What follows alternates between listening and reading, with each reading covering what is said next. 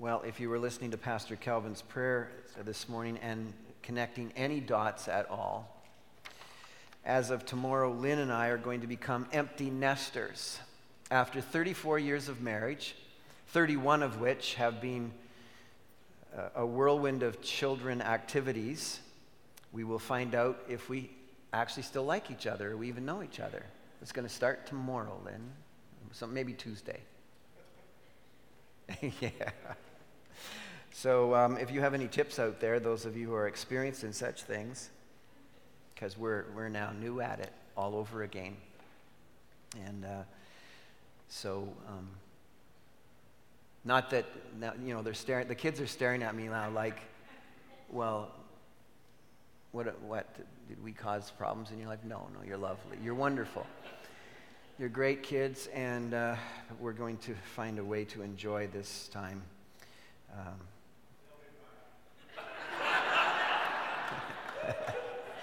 They'll be back. Well, we might board up their rooms or something like that. Yeah, so that's, were any of you disturbed by anybody who was preaching out there on your way out this morning? Did anybody? No, there's a guy maybe hanging around the church when you're leaving, and he might be particularly identifying the women of our church and suggesting that you're not dressed in a holy manner. So we'll see how that transpires.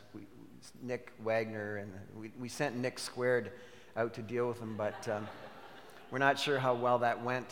And the police arrived, and this fellow was working on the church across the road for a month or so until they got a restraining order on him. So now he's moved across the street. So we'll see how that goes.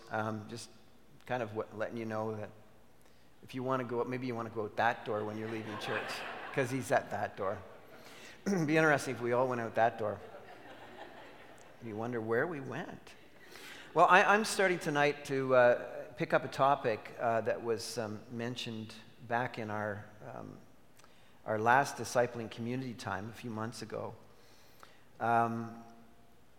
with respect to the security of our salvation. And I'm interested in a couple of Sunday nights that I have with you in the summer. If there's some topic that you'd like me to teach on, I'm willing to do that. But get that into me quickly. I have nothing planned for this coming Sunday night. And I don't slap these things together, by the way, on Sunday afternoon, so I won't be waiting for you. I'll be picking something up on my own if I don't hear from you. But if I hear from somebody in the next day or so, I'll consider what is sent to me, and we'll work on a couple of things and try to pick up a few topics that might be of interest to you. So tonight, though, I want to revisit what we call rootless, overcrowded Christianity and eternal salvation. And it comes out of, first of all, Matthew 13. You might want to be there just to catch up or review what kind of caused us a little bit of challenge as we were working through the parable of the sower. And one of the, some of the work that we did with each other was to try and determine, who's really saved in this text, because there are 4 types of soils, and we had sort of some uneasy discussion about what was going on, because we realized that in 2 cases we knew for sure. The first one was for sure not saved, and the last one was for sure saved, but we weren't really certain about the 2 in the middle, or we were wondering about the 2 in the middle. If you'll remember by review in Matthew 13, verse 20, for instance, the one who received the seed that fell on rocky places, a man who hears the word and at once receives it with joy, but since he has no root, he lasts only a short time. When trouble or persecution comes because of the word, he quickly falls away. So he quickly responds and he quickly falls away. And some of us weren't certain, did he really genuinely get saved, or what happened there? And then in verse 22, the next type was the one who received the seed that fell among the thorns, is the man who hears the word, but the worries of this life and the deceitfulness of wealth choke it, making it unfruitful. Now, I know some of you have probably long ago wrestled with this text, and you've decided exactly how you think it is, and that's all well and good. I want to go a little bit further into the Word of God than these texts this evening. So So the big question that we want to address tonight is, are the saved saved forever, or is it possible to be lost again? Is it possible to go to bed saved and wake up the next morning unsaved? I think that's really the question that we're really wanting to address. And of course, in these two cases, just by way of observation, the first one seems to have quickly bought into the presentation of God's word and then quickly checked out. And the operative words, or important words there, were falls away. And I think in the discussion that we embarked upon in the discipling communities, we realized that this person's hope was in blessings, but not in the blessed hope. And, he welcomed the truth of God with joy, but as soon as trouble came, which he or she wasn't banking on, they checked out.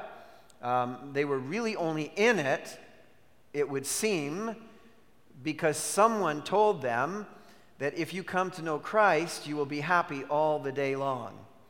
And so they bought into that. But not necessarily, it would seem, the blessed hope of Christ himself. And then the second one acquired the seed, it seems to say here, but the worries and wealth choked out any fruit. And so the operative word in the first two was falls away. The operative word in this one was unfruitful. Seemed to be distracted by this good fortune of this world rather than investing in spiritual riches.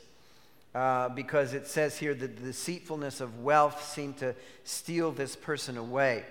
And so there you have it. You have these two descriptions, falls away and unfruitful. And so I think rather than look there and speculate about this, maybe we ought to really dig a little deeper into what salvation really is. Maybe the truth about salvation. It's always better to study the real thing rather than those who seem to handle the real thing in the wrong way. So let's look tonight at John chapter 7. This will be our John chapter 6, I should say. This will be our preferred text among many other texts that we will cross-reference. But this is going to be our preferred text tonight on this discussion about the whole aspect of coming into a relationship with the Lord Jesus Christ and whether or not that is a secure relationship. In this text, in John chapter 6, verse 37 to 40, it reads this way. And Jesus is speaking here about the bread of life, and he says this, and I want you to live and hang on every word and every nuance of this. All that the Father gives me will come to me, and whoever comes to me, I will never drive away. For I have come down from heaven not to do my will, but to do the will of him who sent me. And this is the will of him who sent me, that I shall lose none of all that he has given me, but raise them up at the last day. For my Father's will is that everyone who looks to the Son and believes in him shall have eternal life, and I will raise him up at the last day. Now, quite frankly, I could close the book tonight and I think we could go home. I mean, honestly, I don't find any ambiguity here. I don't really struggle to understand what this says. I don't find myself wanting to cross-reference and prove this to be wrong or anything like that, but you've paid me probably to teach you till at least 7, so I'm going to do that. But I think this is a really amazingly packed and confidence-laden text of Scripture. Some people believe that you are saved by an act of your own will. And some people here, I'm sure, were perhaps raised in evangelical traditions that would have taught that. And then by an act of your own will, you can also remove yourself from salvation. And I don't often do this, but I'm going to invite you to do this tonight with me, because I think we need to maybe have a refresher on salvation, or make sure that we ourselves here read what the Scriptures say. So for instance, let's go to Romans chapter 5. Romans chapter 5, verses 8 and 9. Let's listen to the Word of God teach us about salvation. And primarily, I want you to ask the question, is salvation based on an act of my own will? Because I think that's really the question that we're looking at. In verse 8, it says this, "But God demonstrates his own love for us in this: while we were still sinners, Christ died for us. Since we have now been justified by his blood," and justified means declared pardoned, declared righteous by God. God, as the ultimate judge, declares us pardoned and no longer guilty of our sins. That's what justified means. By his blood, by the blood of Christ, how much more shall we be saved from God's wrath through him? For if when we were God's enemies, no act of the will to turn to God there, for if when we were still God's enemies, we were reconciled to him through the death of his Son, how much more, having been reconciled, shall we be saved through his life?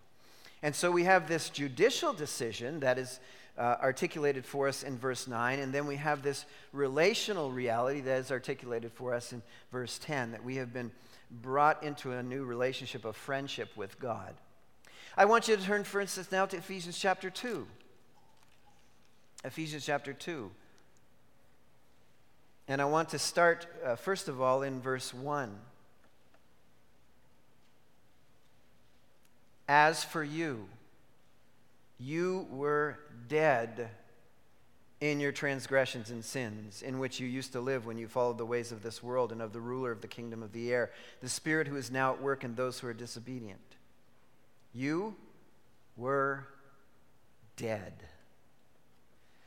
Over in verse 8, 9, "For it is by grace, the undeserved favor of God, that you have been saved through faith. This is not from yourselves." This salvation is not from yourself. This salvation is not from yourself. It is a gift of God, not by works, so that no one can boast. You were dead. The grace of God, because of the great love of God, reached into your life. This salvation was not of yourself. It's a gift of God, so that no one can boast. In John chapter 1, verses 12 and 13. Just in case you're saying, well, that's what Paul said. But what about the disciples? "Yet to all who received him, welcomed him. To those who believed in his name, he gave the right to become children of God." Now listen, "children born not of natural descent, nor of human decision or a husband's will, but born of God." Not of human decision, not of your will. Say, well, maybe it says in both of these cases, received him, believed in him. In the Ephesians text, it says by faith. So then I'm involved there somehow. Yes, you're involved there somehow. But listen to this in Philippians 1, verse 29. "For it has been granted to you on behalf of Christ, not only to believe on him, but also to suffer for him." So how were we able to believe? It was granted to us because we were dead. It's impossible when you're spiritually dead to do anything in terms of being inclined towards spiritual life. It's an act of God. In the old days, we used to call it quickens us. But the term is really regenerates. God causes there to be a change in our life, enabling us to go from death to life and respond to his grace in our life, not by human decision, not by the will of a person, but by the grace of God. In Acts chapter 13 and verse 48, kind of an intriguing verse with reference to how salvation was now coming to the Gentiles. It says, when the Gentiles heard this, they were glad and honored the word of the Lord, and all who were appointed for eternal life believed. Not because they came up with a bright idea to follow God, but rather because God pursued them. They were appointed to believe, and they did. And so we have this journey throughout the descriptions, the theology of salvation, the theology of God's work in salvation, that from first to last points out that God is the one who initiates our salvation. And so the question we're really asking then about whether or not our salvation is to be preserved once we've received it is not so much to use the kind of some of the phrases that we've used, like eternal security or perseverance of the saints, although those are okay. What we are really asking is about the keeping power of God. That's what we're really asking. We're really asking is, can God keep what he has already brought to himself? That's what Jesus is actually addressing in this John text. In fact, that's what Paul addresses really as he introduces the gospel in Romans chapter 1, verse 16. He says, I'm not ashamed of the gospel. And then he defines what it is. Because the gospel is the power of God for the salvation of everyone who believes. In other words, the gospel is the power of God to save everyone who believes. Those who were formerly dead are brought to life. The gospel, the good news, is not just the context or the consistency of the message, but rather the keeping power of God, the power of God. That's the good news. We're able to tell people, here's the good news. God is able to save you, and God is able to keep those who believe in him, and that's the great news of the message of salvation. In 2 Corinthians, Paul likens the salvation reality to creation itself. He says in 2 Corinthians chapter 4 and verse 6, well, I'll start at verse 5. For we do not preach ourselves, but Jesus Christ as Lord, and ourselves as your servants for Jesus' sake.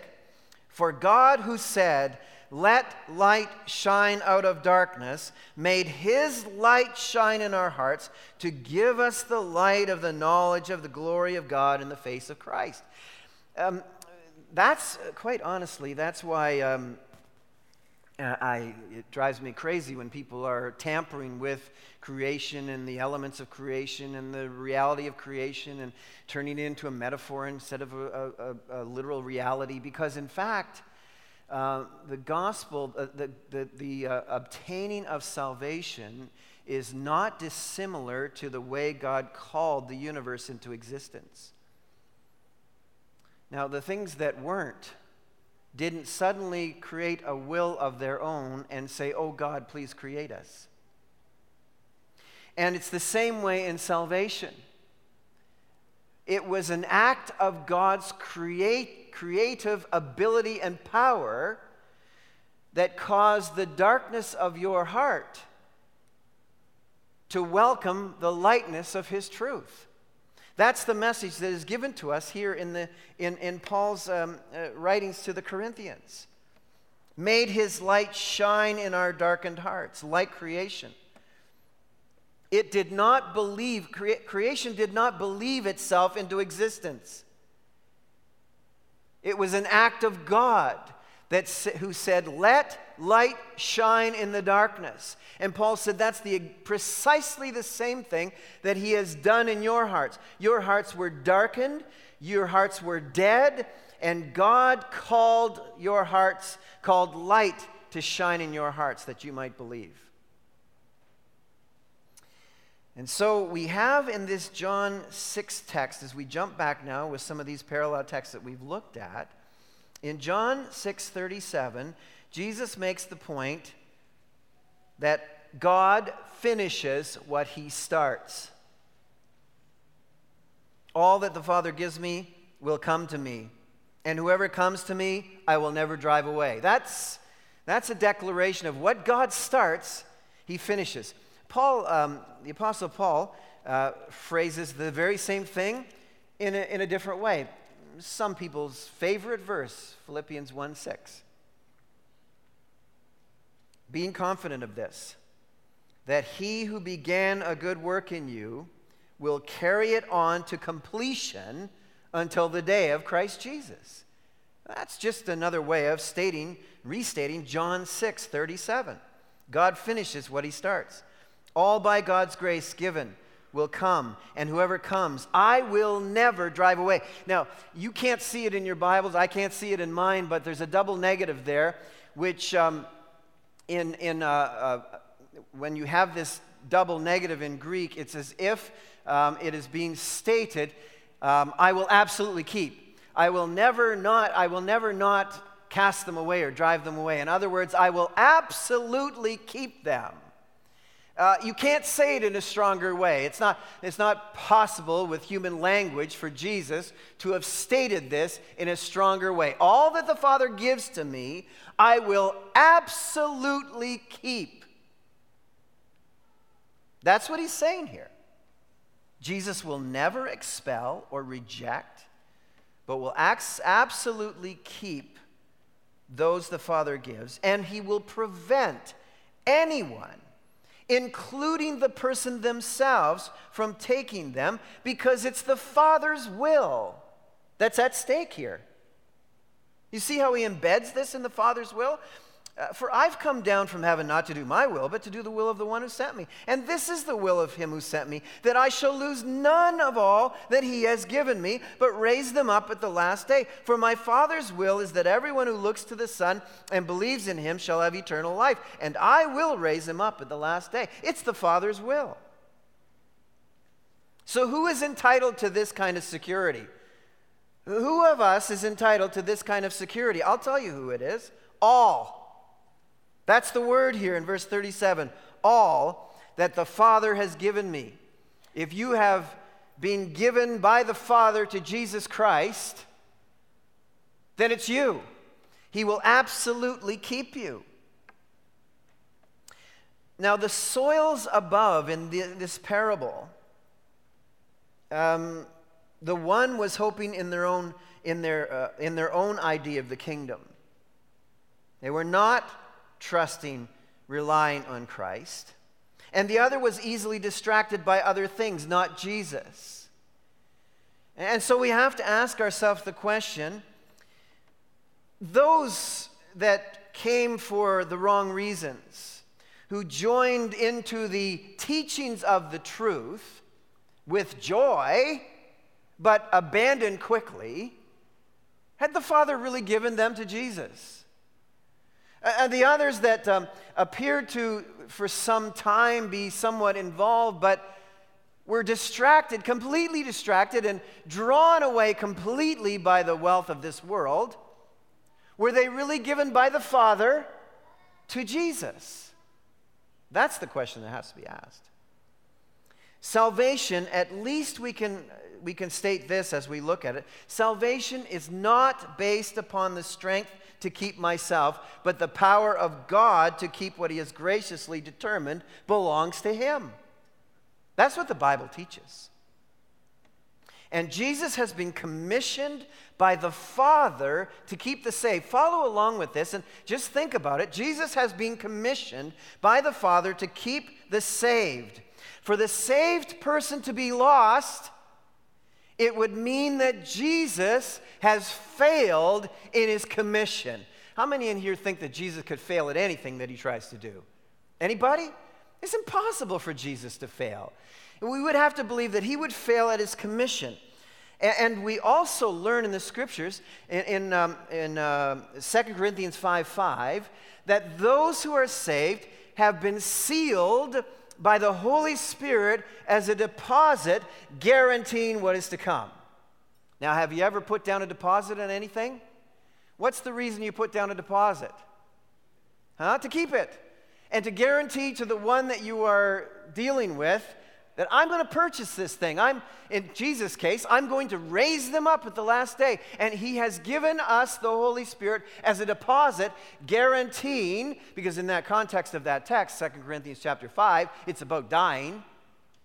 And in the context of that, it says, don't worry about that. Don't be fretting about that. The Holy Spirit's been given to you as a deposit, guaranteeing what is to come. That Jesus has promised to raise you up in the last day, to raise you up. And in order for that to not happen, Jesus would have to lose the Holy Spirit. The Holy Spirit would somehow, as the deposit, have to be lost. Because if you don't follow through with the deal you make on the deposit, you lose the deposit. And so we'd have to come to terms with the idea that somehow God the Father, God the Son, could lose the Holy Spirit for you to wake up someday and say, I don't have salvation. If you had salvation.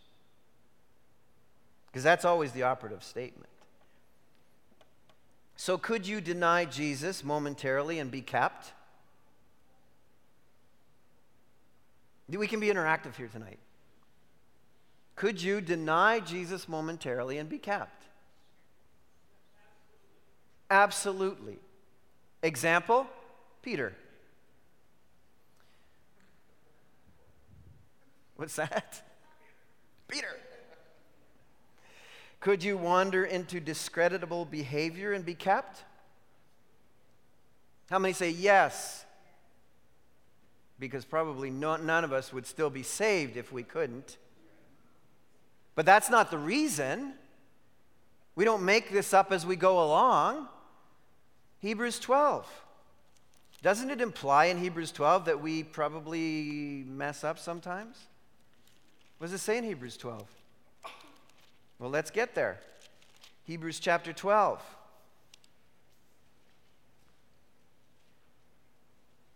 Verse 4.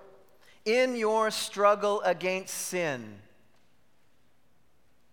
you have not yet resisted to the point of shedding your blood, and you have forgotten the word of encouragement that addresses you as sons.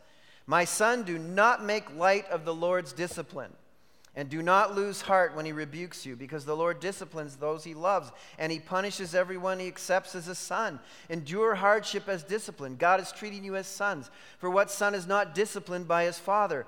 If you're not disciplined, and everyone undergoes discipline, then you are illegitimate children. You are illegitimate children, not true sons. Moreover, we have all had human fathers who disciplined us, and we respected them for it.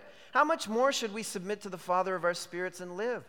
Our fathers disciplined us for a little while as they thought best, but God disciplines us for our good, that we may share in his holiness. No discipline seems pleasant at the time, but painful. Later on, however, it produces a harvest of righteousness and peace for those who have been trained by it. This is not just about sin, of course. This is about trouble that comes into your life or whatever comes into your life. We need to understand that God, like a tremendous father, is shaping our lives and allowing things to come into our lives in whatever way that is required as discipline to perfect us in the holiness of God. But that also includes the kind of sinfulness that comes into our lives. And if you can sin and not face the discipline of God, then maybe you're not his child. That's the point that the text here in Hebrews is making. And so, absolutely, you can wander into discreditable behavior and be kept. Could you lose your mind and be kept? How many say yes? My grandmother, godly woman, taught Sunday school almost as long as Methuselah. And got Alzheimer's in the last 3 years of her life. And my grandmother started to say things that I never could imagine coming out of my grandmother's mouth. Did I, for 1 second, think, oh, she's lost her salvation, that power of God can't keep her through Alzheimer's? Absolutely not. It's not based on our mind. It's based on the keeping power of God. All that the Father has given me, Jesus has been commissioned to raise them up at the last day. I fully believe that she will be there. And so we have this confidence in 2 Timothy 1:12. All over the Scriptures, there's confidence, encouraging us not to lose confidence in our salvation, not to lose confidence in the keeping power of God. In Timothy 1:12, it says this, "That is why I'm suffering as I am, yet I am not ashamed, because I know whom I have believed, and am convinced that he is able to guard what I've entrusted to him for that day." The French, in their translation, I promised Alain Giguère I would bring some French into this evening. The beauty of God's language, Alain. But I might butcher it. But the French put this verse so well when they say, "Il y a la puissance de garder mon dépôt." How's that? Is that not bad? A little bit, anglicized. All right. Il a la puissance de garder mon dépôt. He has the power to keep my deposit. That's how the French translate this text. And then Paul writes to the Romans and he says, what would separate us? Verse 35, who can separate us from the love of God? Those who are in Christ Jesus. First of all, he says in verse 28, we know that in all things God works for the good of those who love him, who have been called according to his purpose. For those God foreknew, he also predestined to be conformed to the likeness of his Son, that he might be the firstborn among many brothers. And those he predestined, he also called. And those he called, he also declared righteous. And those he declared righteous, he also glorified. And then he goes on to say, who shall separate us from the love of Christ? Can sin separate us? Absolutely not. Can physical suffering separate us? Absolutely not. Can supernatural powers separate us? Absolutely not. Nothing present or future can separate us from the love of Christ, love of God, which is in Christ Jesus our Lord. Because in Ephesians, it teaches us that, in fact, Ephesians chapter 1, verse 4, for he chose us in him before the creation of the world to be holy and blameless in his sight, to the praise of his glorious grace, which he has freely given us in the one he loves. Nothing present or future, because God chose us before creation to be in him. It's a lifelong plan in Ephesians 2:10. For we are Christ's workmanship, created in Christ Jesus, to do good works, prepared when? In advance, before we were even saved, for us to do. Can temptation separate us from our salvation?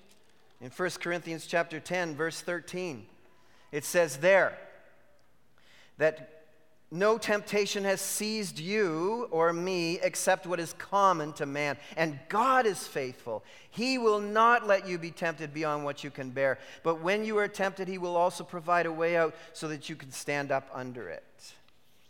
And so we have these amazing promises. Well, this is salvation. I've given you just a brief look at the eternal promises of salvation, the keeping power of God. But let me just review with you quickly the markers of the saved. The markers of the saved.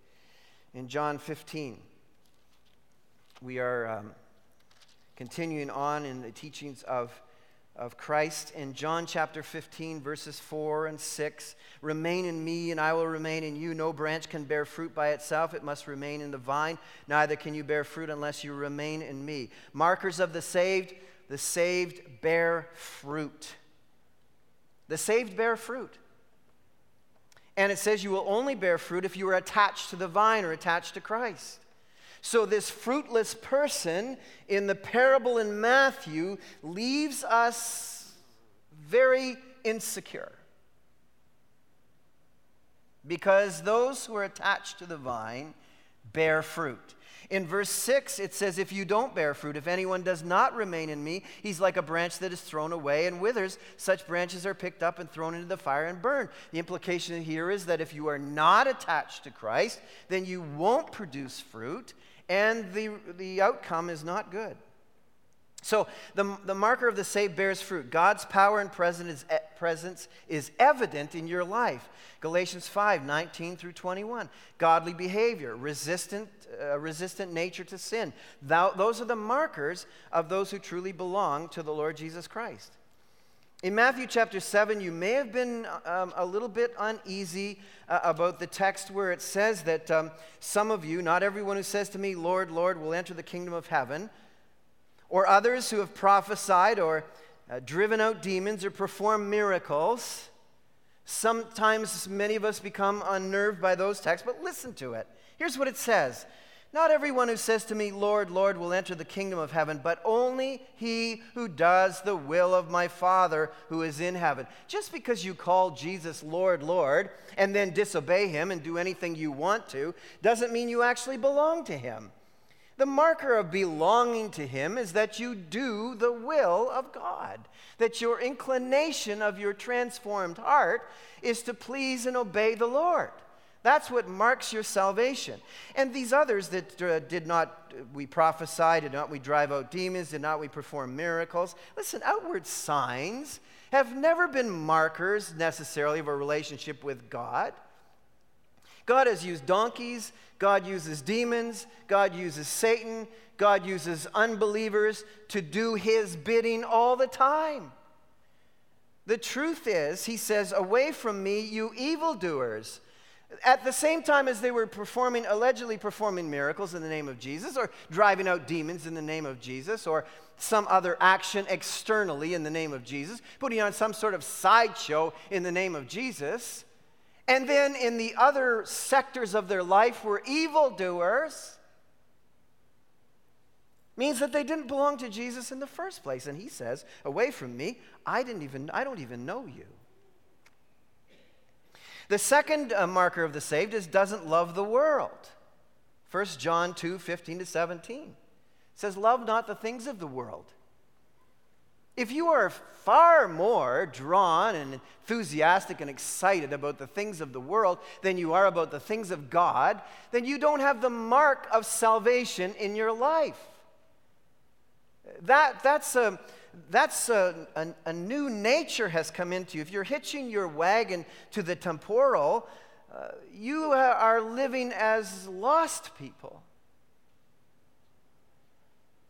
The M.O. of the truly saved, those living forever, do the will of the Father. And then the third marker is doesn't leave. The saved bear fruit, the saved don't love the world, and the saved don't leave. 1 John 2:19. Sorry, listen to this. They went out from us, but they did not really belong to us. For if they had belonged to us, they would have remained with us. But their going showed that none of them belonged to us. Now again, in each of these cases, is it possible that there might be a momentary or a period of time in our lives where we might not be bearing fruit but truly related to God? Yes. Is there a period of time when we may be pulled away, tempted, do some things and be drawn to the things of the world? Yes. Is there a possibility that we might have some sort of lapse in our life where we drag ourselves away from the people of God for a brief period of time? Yes. But each of these things put us in a position of insecurity about the genuineness of our faith in Christ. And what the scriptures teach us is, here's the confidence. You bear fruit, you don't love the world, and you don't leave the people of God. That's the security of those who truly are redeemed. That's the confidence that we can have. I've got a few more minutes, and I know that there's a thorny text that I think we need to deal with, because if we don't, you'll say, well, you stacked the deck tonight. Not a great metaphor in church, but we'll use it anyway. And you only looked at the texts that validated what you wanted to say. I know how you think. I want you to turn to Hebrews chapter 6, verses 4 to 6. And I sure hope that I'm not, so Hebrews 6, 4 to 6, and we'll wrap it up with this. And I certainly hope I'm not introducing anything to anybody who didn't have a problem in the first place. Be like, I never saw that before. Now I'm very confused. Well, I'm going to do my best not to confuse you. Here it is. This is perhaps, there have been other texts that I've researched and people have in literature that have jumped up and said, here's a text that should make you insecure. And none of the texts have ever worked for me except this one. But even this one, I'm pretty convinced we're going to be fine tonight. Listen, it is impossible for those who have once been enlightened, who have tasted the heavenly gift, who have shared in the Holy Spirit, who have tasted the goodness of the Word of God and the powers of the coming age, if they fall away, to be brought back to repentance, because to their loss they are crucifying the Son of God all over again and subjecting him to public disgrace. Now that text looks like, maybe it's possible to be in and fall away and never to be back again. I want you to notice in the context of this, first of all, the context of Hebrews as a whole we're going to look at, and then the context, because it's really helpful, and then the context of this text. Let's look at verse 7. Land that drinks in the rain, often falling on it, and that produces a crop useful to those for whom it is farmed, receives the blessing of God. But land that produces thorns and thistles is worthless and is in danger of being cursed. In the end, it will be burned. Now, the picture is very, very important, because the context here is saying that the writer of Hebrews is, by this illustration, saying, I am talking to you about particular people who have been given the great blessing of being in the context of the great things of God. Because he's talking about land that receives water. Same land, same place, same water, all that kind of stuff. Some produces, some does not produce. This is not so much describing how salvation happens as describing what you should be looking for when salvation does happen. Now, this is not really talking about whether God has the power to keep those who are saved. The book of Hebrews is an observation book in the sense that Hebrews challenges appearances. If you read the book of Hebrews, you will find out that appearances mean something. And appearances have dire consequences if those appearances are not consistent with the good moral behavior of the godly. So as you read through the book of Hebrews, you will see that constant theme coming through, that this is what it looks like. I'm not saying exactly how it is, because man can't tell what's in the heart. Only God knows what's in the heart. But the book of Hebrews, the writer of Hebrews, is saying this is what it looks like. And if what it looks like is really true, then these are the consequences of what will happen to you. All right? This is not giving us a theology of salvation. This is giving us a description of appearances, and these appearances, if they are true, are expressing certain consequences. So we look at this and then we see this kind of text, because we come to these, each of us probably come with certain baggage tonight to say, well, I know someone who was saved and they're not any saved any longer. I know someone like that. Each of us come with certain baggage why we feel like we have known a saved person who has lost their salvation. And then we come to a text like this and say, see?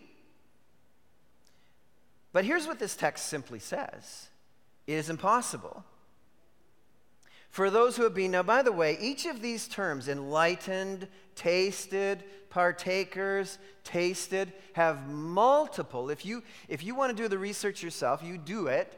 You take a look at the original language, the original words, and you look at the multiple descriptions of these words and the nuance and the range with which these words can mean. And the writer here has not told us, he hasn't said, now enlightened, by enlightened I mean, by tasted I mean, by partaking I mean. He hasn't said that to us. And so we are left to say, well, in light of all of the theology of Scripture, because you can't come to a text ever and ignore all of the theology that you've been taught before. So you bring all of the weight of everything you know and you say, what's happening here? And what it appears to be is the description here are those who have grown up in the community of faith. Perhaps there is no text that is more appropriate to any of us who've grown up in church our whole life than this text. Because we have an incredible, I was born, the first Sunday possible, I was in the nursery in a Baptist church. That's been my whole life. And I thank God for that. But there's also a great danger in that. I mean, John, you gave a great testimony this morning, about the realities of, when we're small and we respond, and then there's this whole journey of, are we going to really own our faith, or is it really our own, or did we borrow it from our parents, and all that kind of stuff. And this context here is people growing up in the community of God. That's who it's written to the Hebrews. People growing up in the community of God. They've been exposed to the truth. That's what it says here. Enlightened. They've been exposed to the truth. That's the way that word enlightened can be translated. They've tasted. They've experienced the blessings of God. Our little kids here in our church experience the blessings of God. People in your family, the children in your family, experience the blessings of God because you're in the family. That's why Paul wrote to the Corinthians, and he said, listen, they were getting saved, and they were in homes whereby maybe the wife was saved and the husband wasn't. Husband was saved, wife wasn't. And Paul was saying, hey, don't rush to divorce. Don't you realize, he says, the children are sanctified by the believing spouse? In other words, there's this umbrella of blessing that comes into the believer home. And so they experience the blessings. They have been exposed to the truth. And then it says partakers. It says here partakers of the, they've been enlightened, who have tasted the heavenly gift, who've been partakers of the Holy Spirit, a close association with the Holy Spirit by those in the community. You sit beside them in a pew. You are friends with them. You have some relationship. There's a close association because the Holy Spirit is involved in the lives of the people you're hanging out with. And then finally, you've tasted, it says here, tasted the goodness of the Word of God and the powers of, you've experienced the truth of God's Word. You've seen it with your own eyes. You've seen evidence of the work of God. You've heard the testimonies in the baptismal tank. You know that God is real and that God is at work. You know all of this. It is impossible for those who have been immersed in all of this, have seen it, acknowledge it, believe it's true. It says impossible if they fall away from all of that to be brought back to repentance. Because in other words, as a consequence, they are rejecting the Christ that they have already with their own lives experienced. Not in a salvation transforming way, but in an observer way. He's warning here. This is a warning.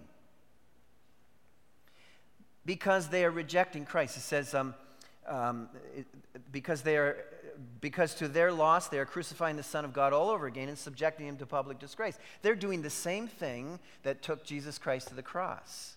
They can't be renewed again to repentance because there's no other place to go for repentance. If you reject Christ, if you walk away from all of this, if you've been immersed in all of this and you've seen it and you've seen with your own eyes what God can do, and you walk away from it, you say you reject it, there's no other place to go for repentance. Christ is the only one who you can go to for repentance. And you have joined the mockers who disbelieved Christ, even with all of the evidence that he put forth while he was here on earth, and allowed him to go to the cross to be crucified.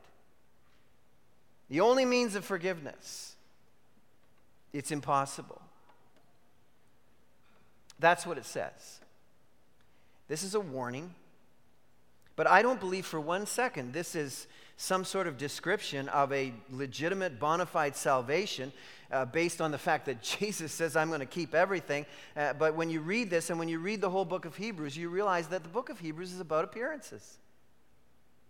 It's about appearances, and if the appearances are as they seem, then there are consequences, dire consequences. This is less about undermining the keeping power of God and more about a warning of neglecting so great a gracious salvation if you are in its range.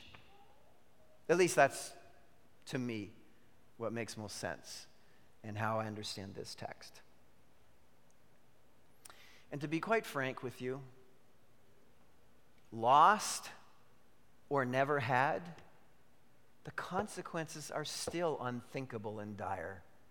I mean, when all of this theological, interesting discussion is all settled and the dust settles, the bottom line is, it matters that you're saved. And if you are saved, Jesus says, I'm going to keep you. I'm going to keep you for good, and I'm going to raise you up in the last day. And I put all of my faith and all of my trust in Jesus' promise to me. And if you're lost, there are dire consequences to that. And that's the importance of the teaching of salvation. And so this opportunity for all of us who are in this great context of Calvary Baptist Church and with this great family of God, the truth is presented. The gospel's available. The evidence of God's work is everywhere among us. So don't reject so great a salvation, because there is no other one to go to for repentance than Jesus Christ. And if you reject him, you have no one else to take care of your sins and your eternal destiny. Our Father and our God, thank you for, I think, the clarity of your word. And I pray tonight, as we have plowed through some